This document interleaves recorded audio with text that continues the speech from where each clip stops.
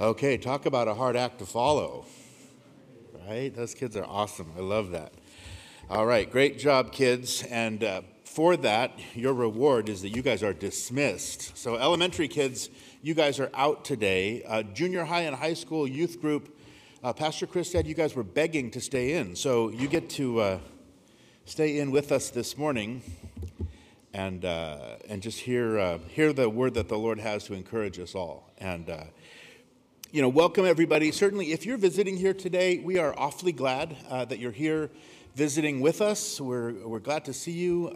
If you're not visiting and you're here with us every week, we like you guys too, and we're glad that you're here. And for all of those who are already traveling, we're glad that you're joining us online and tuning in with us. It is certainly a blessing to be together and to celebrate Christmas, even if it seems so early, doesn't it? I mean, Christmas is nearly still a week away, but this is the last Sunday before Christmas, and by next Sunday, Christmas will be just a memory. So we're blessed to be together and to celebrate, some good news. And we're going to find that good news this morning in the Gospel of Luke, in chapter 2.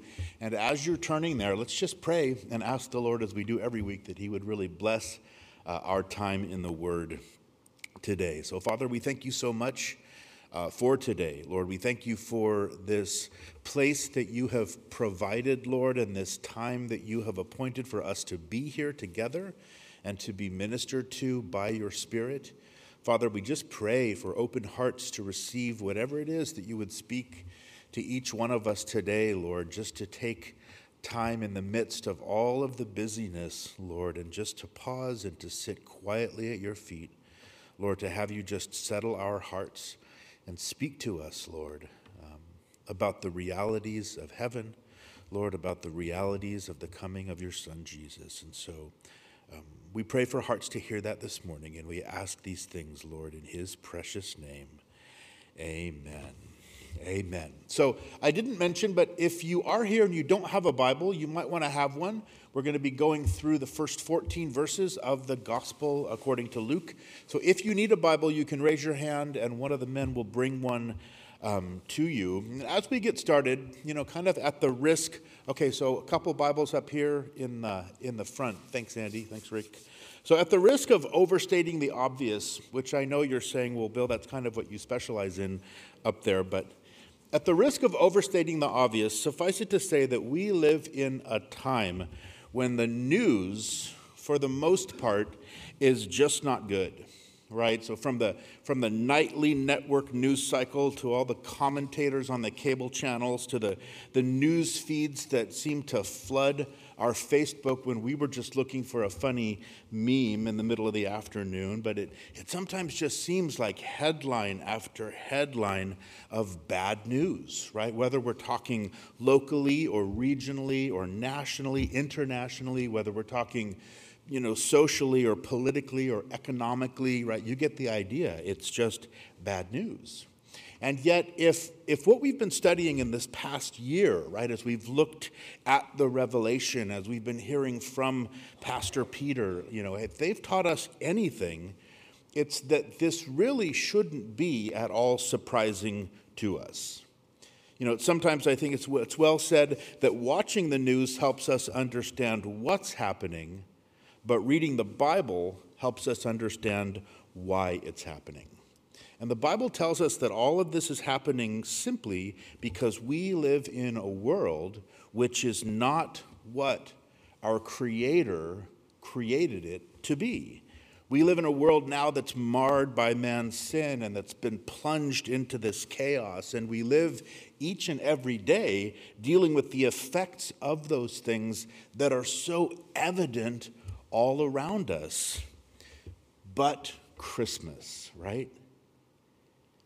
In light of all of that, we have Christmas, and Christmas is a game changer because Christmas, remember, is nothing less than a divine rescue. It's God's arrival into the human condition, right? God's arrival into the human story in a new way to finally set things right. Because Christmas, in its very essence, when we sort of strip everything back and boil it down and break it down just to its essential elements, Christmas is one thing and it's one thing only, right?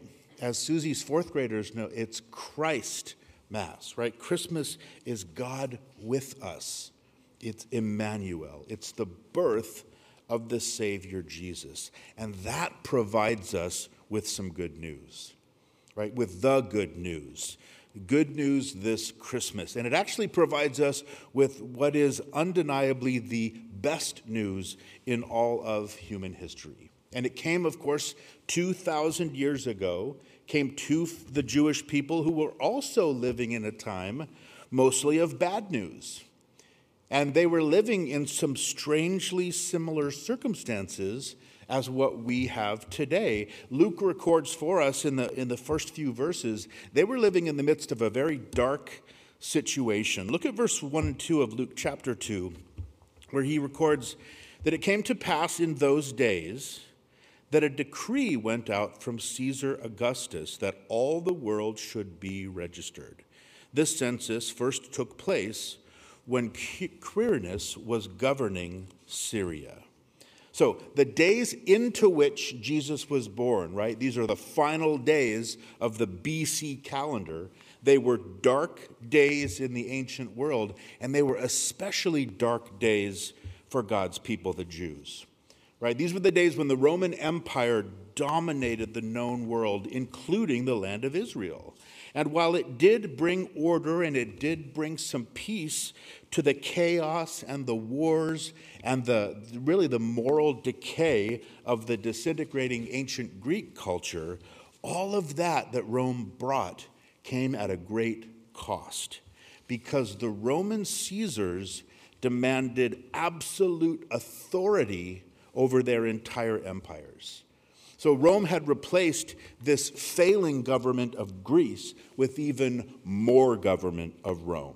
And they tightened their grip on all of their subjects, including occupied Israel and the Jewish people, calling for them here, as we see, for all the world to be registered, right? It was a census, but it wasn't simply a census for population purposes. It was so that Rome could more efficiently and could more effectively tax each and every person in the Roman Empire. See, I told you the news wasn't good, right? Even back then. And so it says in verse 3 that all went to be registered, everyone to his own city or the cities of their ancestry. Verse 4 says Joseph also went up from Galilee out of the city of Nazareth into Judea, to the city of David, which is called Bethlehem, because he was of the house and lineage of David, to be registered with Mary, his betrothed wife, who was with child. And so we meet Mary and Joseph, right? The earthly parents of the Messiah, Jesus, as we see them brought here divinely to Bethlehem, where Jesus would very soon be born. Even as here the Roman Emperor Caesar Augustus, he was unknowingly helping to fulfill a very prominent biblical prophecy spoken over 700 years before by the Lord to the Jews through the prophet Micah, placing the exact place where the Messiah would be born. Right? In Micah chapter 5, verse 2, it says, "But you, Bethlehem Ephratah, though you are little among the thousands of Judah, yet out of you shall come forth to me the one to be ruler in Israel, whose goings forth have been from of old, from everlasting." So Caesar Augustus, he may have been the one ruling from Rome, but once again we're reminded it was God who was in charge. It was God who was ruling in heaven. And though Bethlehem, for a host of reasons, was an unlikely place for the Savior to be born, it was God's place. Bethlehem means house of bread. And so it was a very fitting, it was the ideal birthplace for Jesus, who would be, of course, the bread of life. And so it says in verse 6, "And so it was that while they were there, the days were completed for her to be delivered, And she brought forth her firstborn son, and wrapped him in swaddling cloths, and laid him in a manger, because there was no room for them in the inn. So, put a star by verses 6 and 7, because there it is. Interestingly, Luke is the only author of all four authors of the different gospel accounts who details for us in any way the actual birth of the Lord Jesus, and this is all the detail that he gives. And I think one of the most striking things about Luke's narrative is just how very simple it is, especially when we contrast that to how very monumental these events are that he's describing. This is literally what we just read in verses 6 and 7. This is literally the biggest thing to have ever happened on planet Earth.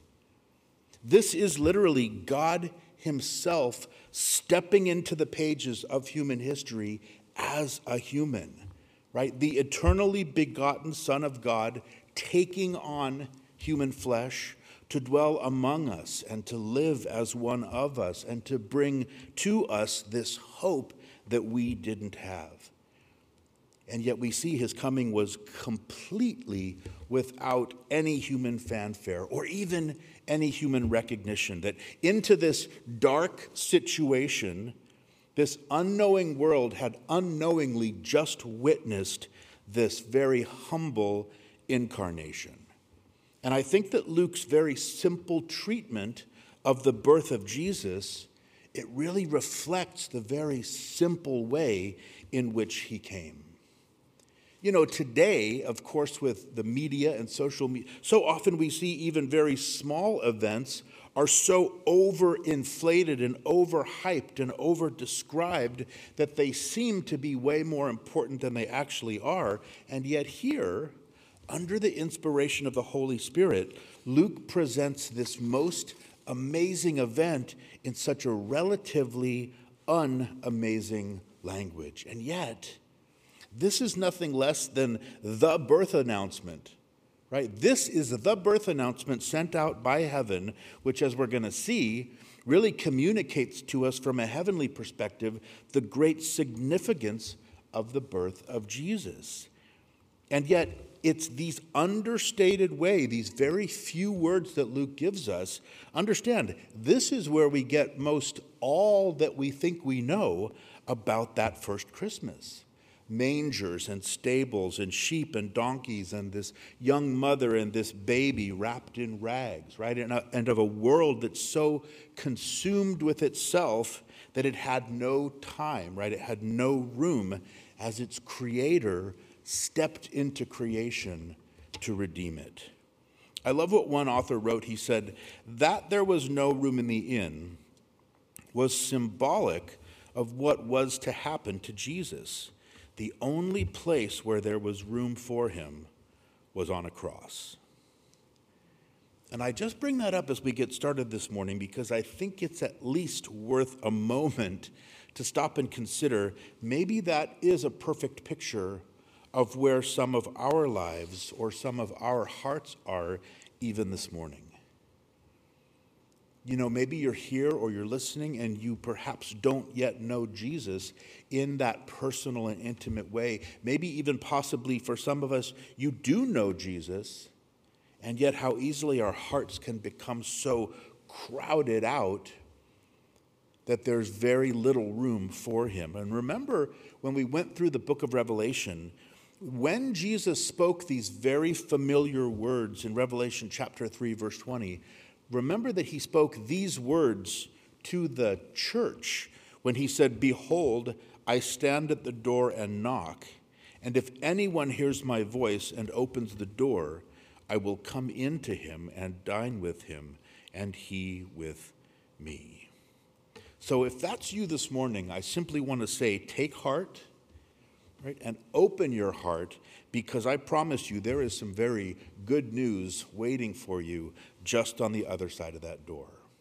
And we're going to see next as Luke continues that this good news comes first to the most unlikely, actually the most unlikely group of people that we would expect. Because on that night, so even as Jesus was being born in this stable or this barn, right, in Bethlehem, it says in verse 8, now there were in the same country shepherds living out in the fields, keeping watch over their flock by night.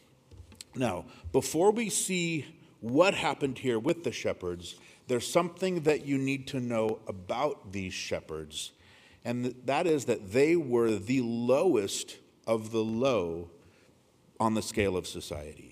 They weren't even able to worship God with the other Jews. Not only did their work keep them away from the temple and from the synagogue, but it caused them to be ceremonially unclean, right? They couldn't even participate in the cleansing rituals that were necessary for them to worship. So they were outcasts, considered constantly dirty, considered wholly untrustworthy. Shepherds had a reputation. If they came through your neighborhood, stuff just kind of tended to start to disappear a little bit. And one historian wrote, as a class, shepherds had a bad reputation. More regrettable was their habit of confusing mine with thine as they moved through the country. So shepherds, understand, shepherds weren't even allowed to give testimony in a court of law. That's how dubious their character was considered, because they couldn't be trusted to tell the truth. And yet, we're going to see, it's this group of untrustworthy, outcast shepherds who were about to be entrusted with the greatest truth mankind had ever been given. It didn't come to the priests. It didn't come to the other Jewish religious leaders. It didn't come to the kings or to the political rulers, but it came to those who were outcast and those who were downtrodden and those who were rejected by everyone else. And they are so perfectly representative, aren't they, of precisely the kind of people who we'll see in the gospel accounts would most enthusiastically embrace Jesus during his public ministry. Those very same kind of people who have embraced him down throughout all of the thousands of years since that time, and maybe like so many of us who are here even in this room, even this morning. So it was to these men, right, out there in the field at night, outside of Bethlehem, in the dark, it says in verse 9, and behold, an angel of the Lord stood before them, and the glory of the Lord shone around them, and they were greatly afraid. Now, we can so easily just sort of read so quickly by something like this, but I want us to just try to imagine this scene. Understand, if you're going to come and send an angel down in order to announce the birth, right, to be the bearer of this birth announcement, if you're going to manifest the glory of God and manifest the glory of this angelic heavenly messenger, you're going to want the best background that you can get for it, right? So, of course, the darkness of the night was the perfect background for the glory of this angel to be seen in just the same way that the darkness of the sin that the entire world was in at that time, right? The darkness that the whole world has been in since the fall of man is the perfect backdrop for the very thing that the angel's about to announce. So in a very real way, the earthly scene matches the spiritual reality. Because here in the midst of this dark situation, right, to make this announcement of this humble incarnation, these shepherds are going to be the first to witness what will be a glorious proclamation. And Luke tells us that they were understandably afraid out there that night. Verse 10, then the angel said to them, do not be afraid, for behold, I bring you good tidings of great joy, which will be to all people. For there is born to you this day in the city of David a Savior, who is Christ the Lord. And this will be the sign to you. You will find a babe wrapped in swaddling clothes, lying in a manger." And suddenly there was with the angel a multitude of heavenly hosts, praising God and saying, "Glory to God in the highest, and on earth peace, goodwill toward men." So first, there was one heavenly messenger. Then by the end of it, he's joined with this whole host, right? A multitude of even more heavenly messengers. Literally, we could say there were an army of angels, and they're all here announcing the birth of the Savior that's come from heaven. They're declaring just this chorus of praise of him and this chorus of praise to him. And the situation was so awesome, they didn't even have time to take a group photo. Right, so the only photo we have is just this one that was on the Instagram page of the first angel. No, understand this. Understand that biblically and historically, for the first time, literally in centuries, the glory of God had just returned to the earth. So try to even imagine this scene as it played out there in the dark of the night sky above this field, to the amazement of these outcast shepherds. You can bet that as awesome as we can even imagine that it was, I have no doubt that it was even awesomer than that. Way more awesomer, right? No doubt these men had heard about the appearance of angels throughout the record of the Old Testament. But understand, the last of the prophets had been silent at this point for how long? 400 years. They hadn't heard from God in 400 years. Certainly there had been no angel that appeared, except very recently when Gabriel appeared privately to Zacharias in the temple. Right, to announce the birth of John the Baptist, and then appeared privately again to Mary to announce that she was miraculously pregnant with Jesus. But those were both private, right? Now here, all of the heavens were completely illuminated, and a whole host of these majestic heavenly beings were visible to these fearful men. And you compare that with that very humble setting of Jesus being born just in the town next door, right? Laid there in a manger, which literally is a feeding trough.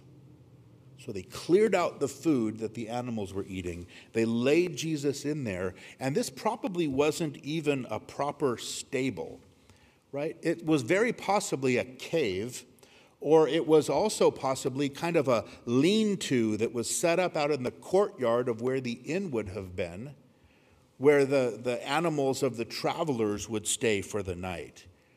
That's what Jesus was born into. And we compare that situation to what was happening out here in the field in the dark. Just the sheer excitement of heaven that we see here can hardly be contained. And one of the things that I love when we read and when we just stop and we take a moment is just how we're reminded of how excited heaven is over this birth. Clearly, how excited heaven was in order to be able to offer mankind a Savior. And just the excitement that so clearly comes forth because of that reality. So whatever people might think, right, whatever people might say today of the birth of the Savior, understand, heaven is still completely excited about the birth of Jesus. Because these angels understood that in giving us a Savior, that heaven was giving something priceless to us. And heaven was excited about being able to do that. This was the Messiah, the Christ, of whom it was told to his father Joseph, again, privately by another visit from another angelic messenger. In Matthew 1:21, he was told that his wife Mary, she would bring forth a son, and you shall call his name Jesus, for he will save his people from their sins. So the Savior at last had been born. And that is precisely, it was precisely, and it still is exactly the great need of all mankind. We don't need yet another Caesar. We don't need a reformer. We don't need a captain. We need a Savior to save us from our sins. And he had just arrived. Now, those are some good tidings, right? That's good news. That's the best news. And that's the gospel. And literally, bring good tidings means to preach the gospel. Our English word gospel is just a slightly changed form of an old Anglo-Saxon word, goodspell, which means good tidings. And the good tidings is God's glorious message about his blessed Son, Jesus. The good tidings is John 3:16, right? It's the reality that God so loved the world that he gave his only begotten Son, that whoever believes in him should not perish, but have everlasting life. Verse 17 says, "For God did not send his Son into the world to condemn the world, but that the world through him might be saved." And can we all agree that that is good news? Right? In Proverbs 25, Solomon tells us that as cold water to a weary soul, so is good news from a foreign country. And the gospel is what provides that refreshment that our weary souls need. Because notice what the angel tells us there in verse 14. Notice what he tells us that the gospel provides. It provides peace. Right? So the birth of Jesus brought glory to God in the highest, and it provided peace on earth for men. Now, we know that this doesn't simply mean peace from war or from strife or from conflict or peace in our daily circumstances. Because to the Jewish mind, the concept of peace, right, or of what they call shalom, it means so much more than just kind of a break in the daily battles of our lives. It means well-being, and it means health and prosperity, security, soundness, and completeness. It has much more to do with our inner person than it does our outer circumstances. Right? Life was difficult at that time, just as it is still difficult today. Taxes were high. Unemployment was high. Morals were slipping lower and lower. The military state had completely seized control. And in the midst of all of that, neither Greek philosophy nor Roman law, not even Jewish religion, could meet the deep need of the hearts of individuals, and that is to be connected, or really to be reconnected to our Creator. The deep need of our souls is to be reconciled to God. And so God sent his Son to do that. In Romans chapter 5, Paul tells us that if when we were sinners, we were reconciled to God through the death of his Son, because that is what peace is. That's true shalom. That's the peace that comes with knowing that whatever might be going on in the world, or whatever it is that's going on in my individual life, all of the ups and downs, right, of my life personally, or of things that are going on nationally or internationally, it's that peace of knowing that in the midst of all of it, I am right with God. So Jesus offers us this peace with God. And so here Jesus, for the first time, was providing us with the real possibility of being at peace with God, of being reconciled to God. And that all came, of course, through his life and his sacrifice later on the cross. Paul said in Romans 5:1 that therefore, having been justified by faith, we have what? We have peace with God through our Lord Jesus Christ. Because Jesus removed that barrier of our sins that was separating us from God. And that's the good news of Christmas. And if you're here this morning and you're not yet a Christian, just think about the possibility of being at peace with God. Just think about that you can have peace with God, and that was actually made possible for you more than 2,000 years ago. And there is no need to live even one more day at war with God. No need to live apart from God, from that relationship with him. And who in their right mind today, right, with all of the problems that are going on across the landscape, all the things that we face on a daily basis, or just living our lives in the course of this world and as these pilgrims that are traveling through this world, who in their right mind would want to be at war with God on top of all of that other stuff? No, thank you. Right? I've already been there. I've already done that, and I can tell you what you already know. It is exhausting, isn't it? To be at war with God is exhausting morally, it's exhausting emotionally, it's exhausting mentally and physically, but to be at peace with God, that is a priceless thing. And Jesus came into this world for that one reason, to make that finally available to us. But not only does he offer us peace with God, but he also provides us with what? With the peace of God. Jesus offers us the peace of God. Now, peace with God, right, is this spiritual peace. Again, it's that peace of knowing that I'm right with him and that I have that relationship with him. That's peace with God.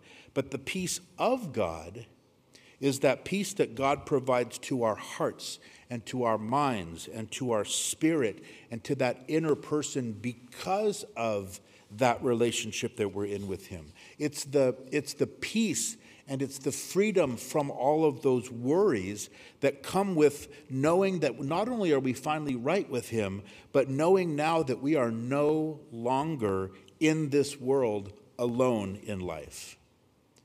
We're no longer left trying to navigate life on our own, but now we're living life under the protection and at the direction of this loving Heavenly Father who loves us so far beyond description and so beyond our comprehension, right? Knowing that he is for us, knowing that he is always actively present with us. So it's our peace with God that produces in us the peace of God.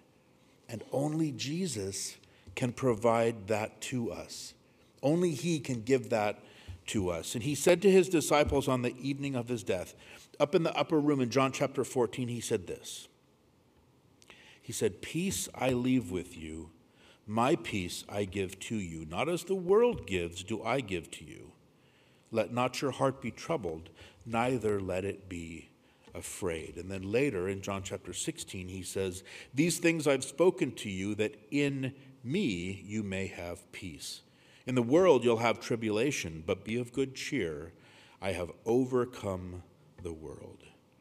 So Jesus promised us where it is that we can finally find peace in this world, and he declared that it's found only in him.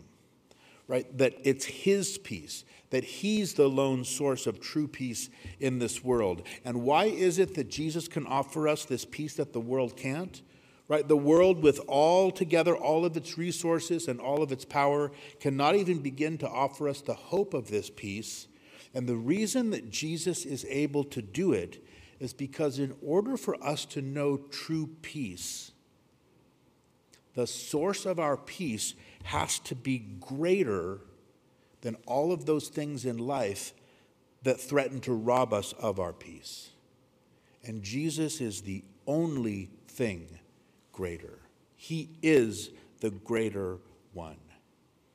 And that bumper sticker, right, it's certainly true.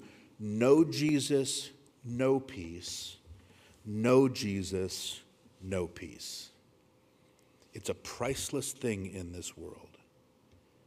A person can own the whole world or possess all the power in the world, but if he or she doesn't have peace, then they are without the capacity to enjoy not only all the things that they own, but they can't actually enjoy anything that they own. Because the man or woman who enjoys peace in life is far richer than the richest man or woman in this world that has no peace. Because it's the peace that's produced in our lives by the gospel that then produces joy in our hearts. So Jesus offers us peace with God. He offers us the peace of God. And Jesus also offers us joy. And isn't that just what the first angel promised the shepherds there in verse 10? The angel said, I bring you tidings of great joy, right? The good news of great joy. And once again, joy is a priceless commodity in the world today. Understand, there is a huge difference between what the world calls happiness and what the Bible speaks of as joy. Joy is something deeper. It's something that is so much, it's weightier than happiness. Happiness, the way that the world experiences it and the way that the world defines it, happiness is almost entirely based upon our circumstances, right? When my circumstances are good, I'm happy. When my circumstances are not good, I'm unhappy. So happiness is a wonderful thing, but it's constantly coming and going, right? It's constantly ebbing and flowing in our lives depending on the tide of our circumstances. I can be super happy if I get an unexpected check for $1,000 until I open the next envelope or I open the next email and I get an unexpected bill for $1,200. Right? Then I'm instantly unhappy because my happiness was totally tied to all those things I thought I was going to buy with my extra $1,000. So my happiness just flew away because it fluctuates with the circumstances of our lives. And in contrast, joy is something that comes only from God. Joy, true biblical joy, has its source only in God because the Bible tells us it's the fruit of the Holy Spirit of God. So Jesus offers us joy from the Holy Spirit of God. The book of Galatians, of course, lists the fruit of the Spirit, and it tells us the fruit of the Spirit is what? Love, joy, peace, long-suffering, kindness, goodness, all the rest of them, right? Paul also wrote again about this when he wrote to the church at Thessalonica. He said that you became followers of us and of the Lord, having received the word in much affliction with joy of the Holy Spirit. So understand, Paul just said we can have joy even in much affliction because the source of that joy are those blessings that God brings into our life, the promises that God provides for our life, and those things never change. See, our joy as Christians is deep and it's enduring because God himself is the source, and he's the basis of those things. The promises of God, the blessings of God, all of those things lie far beyond the reach of life's circumstances. Those things can never be changed. They will never be diminished by anything that's happening to us in our life. No matter how terrible it is. For instance, the Bible describes the joy of our salvation. And there is no circumstance in life that can change the fact that we are saved and that can touch that deep joy. That joy lies beyond the reach of anything that we're ever going to face in our lives. Then there's the joy of our sins being forgiven, the joy of this relationship we have with God, the joy of understanding that we are new creations in Christ, the joy of being now filled with the Holy Spirit, right? The joy of the confidence in the knowledge that one day at the end of all of this, we are going to be in heaven for all of eternity. And all of these things are a constant and an unchanging source of joy within our lives because all of them, again, they lie firmly beyond the reach of the circumstances or trials that we might be going through. Now that's good news. Amen?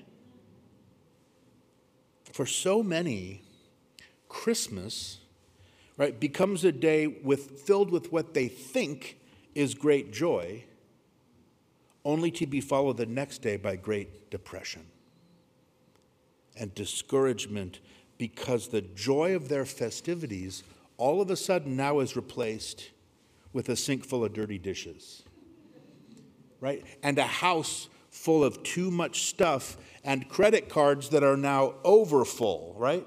Maxed to their limits, because they're so desperately trying to have joy apart from God, who's the source of joy, and apart from the gospel of Jesus that produces the peace, that produces the joy.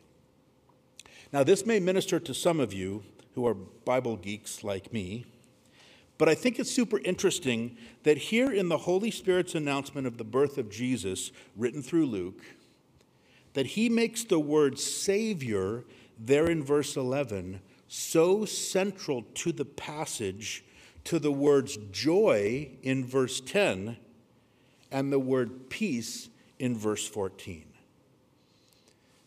That's not by accident. The Holy Spirit makes sure that that is the central truth between these other two spiritual realities. And the reason that he does this in the passage is to communicate clearly that peace and joy are not either of them self-existent things in my life, but they are the beautiful byproducts of receiving Jesus as my Savior.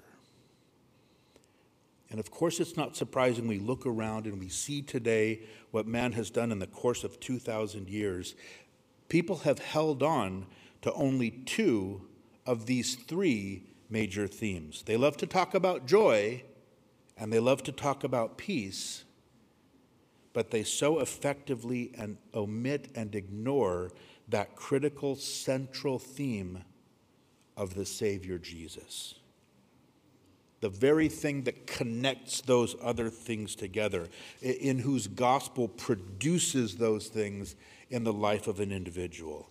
So Christmas, you can see, has increasingly become all about joy and all about peace, but not at all about a Savior. And the problem with this is that there is no joy and there is no peace apart from the Savior, because it's out of that salvation, and it's only out of that salvation that those things flow.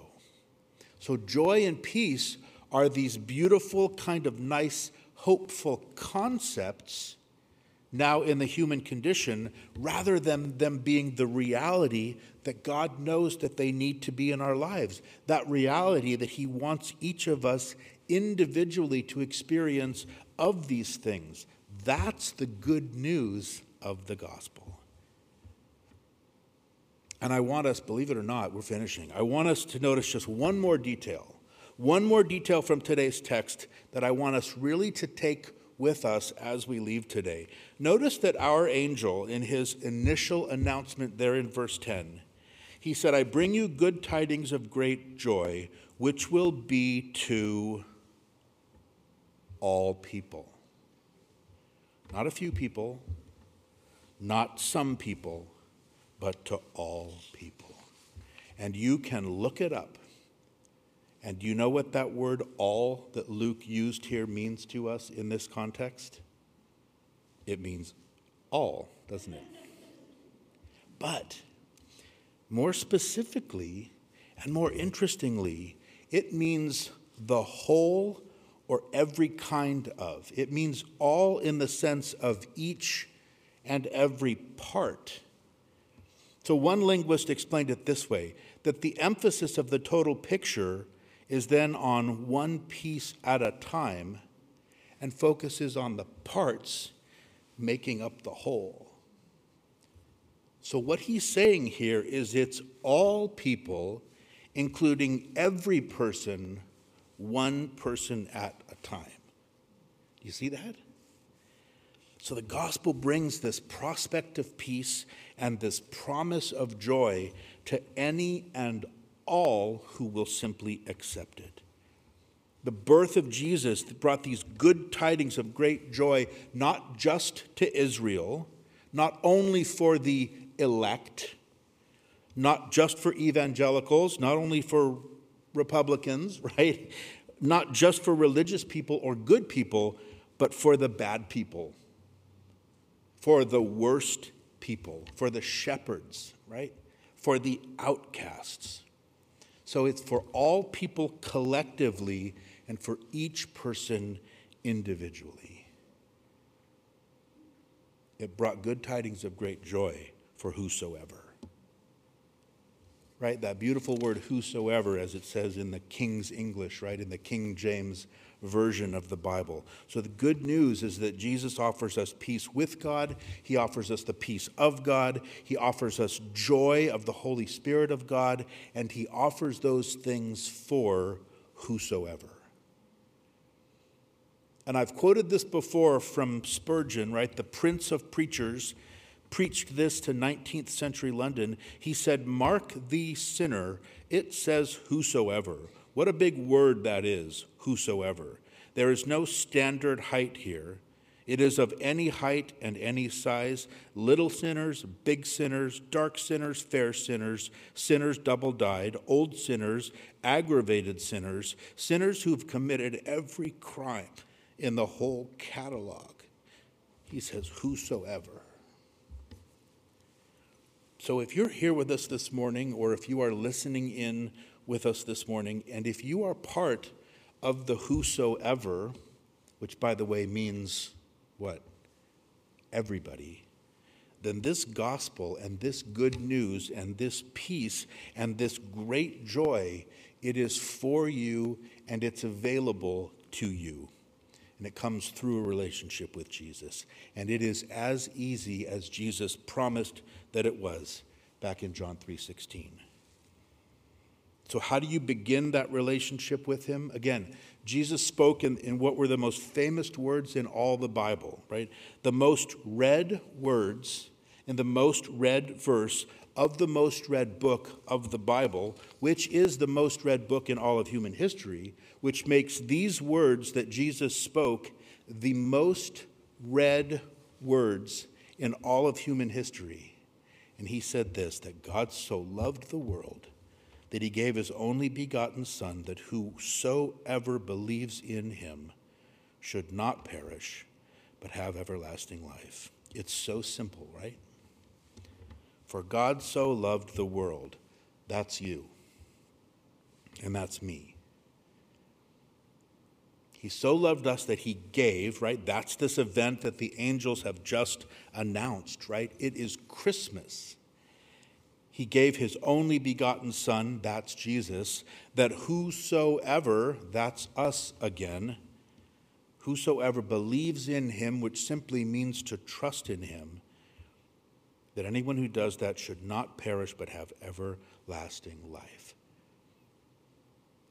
So you receive the Savior into your life simply by putting your trust in him for the forgiveness of your sins. And people will say, well, why would God do it this way? This seems to be too simple. If you only knew the kind of person that I've been.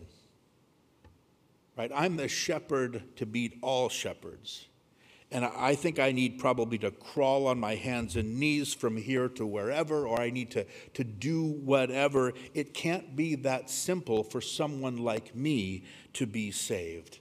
And yet, understand, no one can add anything to the salvation that Jesus has provided for us through this gift that God has given to us. It's for everyone. There are none that are so good that they don't need to be saved, and there are none that are so bad that you can't be saved. Jesus is a sinner's Savior. He is the perfect match for our need, and the single greatest thing that you can do for God the Father isn't to try to do some big work for him or to make some grand sacrifice to him, but the single greatest thing that you can do to honor him is to put your faith in the Son that he sent into this world to die for your sins, because that cannot be improved upon. And that's the good news this Christmas. And when you simply do that, right, the greatest miracle that a person can ever experience, it will instantly occur in your life. God will come into your life by the power of his Holy Spirit, and he will bring the joy and bring the peace and bring that everlasting life and provide the power and bring the hope that we each so desperately need and that God knows that we need. And you'll be born again by the Holy Spirit, and you will be capable now, for the first time, you will have now the capacity to have that relationship with God, and that is his gift to each and every one of us. But you've heard it said before, no gift is of any good unless we do what? Open it, right? Receive it until we actually take it and make it our own. Not even this gift from God. It has to be opened, it has to be received. And again, I want to close by reading from verse 11. This is God's invitation to you personally. It says in verse 11, "For there is born to you this day in the city of David a Savior, who is Christ the Lord." So do it this morning, right? And enter for the first time, not only into the true meaning of Christmas, but into the very meaning of the birth of Jesus. That single event which has now provided the world with this incomparable good news and the joy and the peace and the salvation that our world so desperately needs today, just like it desperately needed it 2,000 years ago. Let's pray. So, Father, we thank you, Lord, for your word, and we thank you for Christmas. Lord, we thank you for this incredible, unspeakable, incomparable gift, Lord, that you've given. Lord, we thank you that you've made it so easy for us to be reconciled to you. And Father, I do pray if there's anyone here this morning who's never made that commitment, Lord, who's never asked to be forgiven of their sins based on the sacrifice of Jesus on the cross, Lord, I pray that they would not wait one more moment. Lord, that in the quiet of their hearts, that your Spirit would be drawing them and stirring them. If that's you this morning, there's no prayer that you have to recite. There's no words that you need to say, except to admit to the Lord that you need him, that you need his forgiveness for your sins, and that comes not based on your own goodness, but it comes based upon the goodness of Jesus and upon his sinless sacrifice on the cross. And you can express that to the Lord in whatever words you want to. And as you do that, your life will be forever changed and your eternity will be changed. So, Father, if there are those this morning who are struggling, I pray, Lord, that you would be stirring their hearts, Lord. Christians, be praying here this morning for those who might not yet know Jesus. If that's you today and you're just still not sure, as we close and we worship, there'll be people up here on your right and on your left that can pray with you and that can help you to understand how to take this next step. And so, Father, we do pray that if there are those here, Lord, that you would draw them and that they would make that commitment to you this morning, entering into the true meaning of Christmas and the meaning of the birth of Jesus. And so we thank you, Lord. We pray that you'd continue to bless our time as we worship you. We ask these things, Lord, in Jesus' name, amen. Amen. Let's stand together and worship him, for he is worthy. Amen.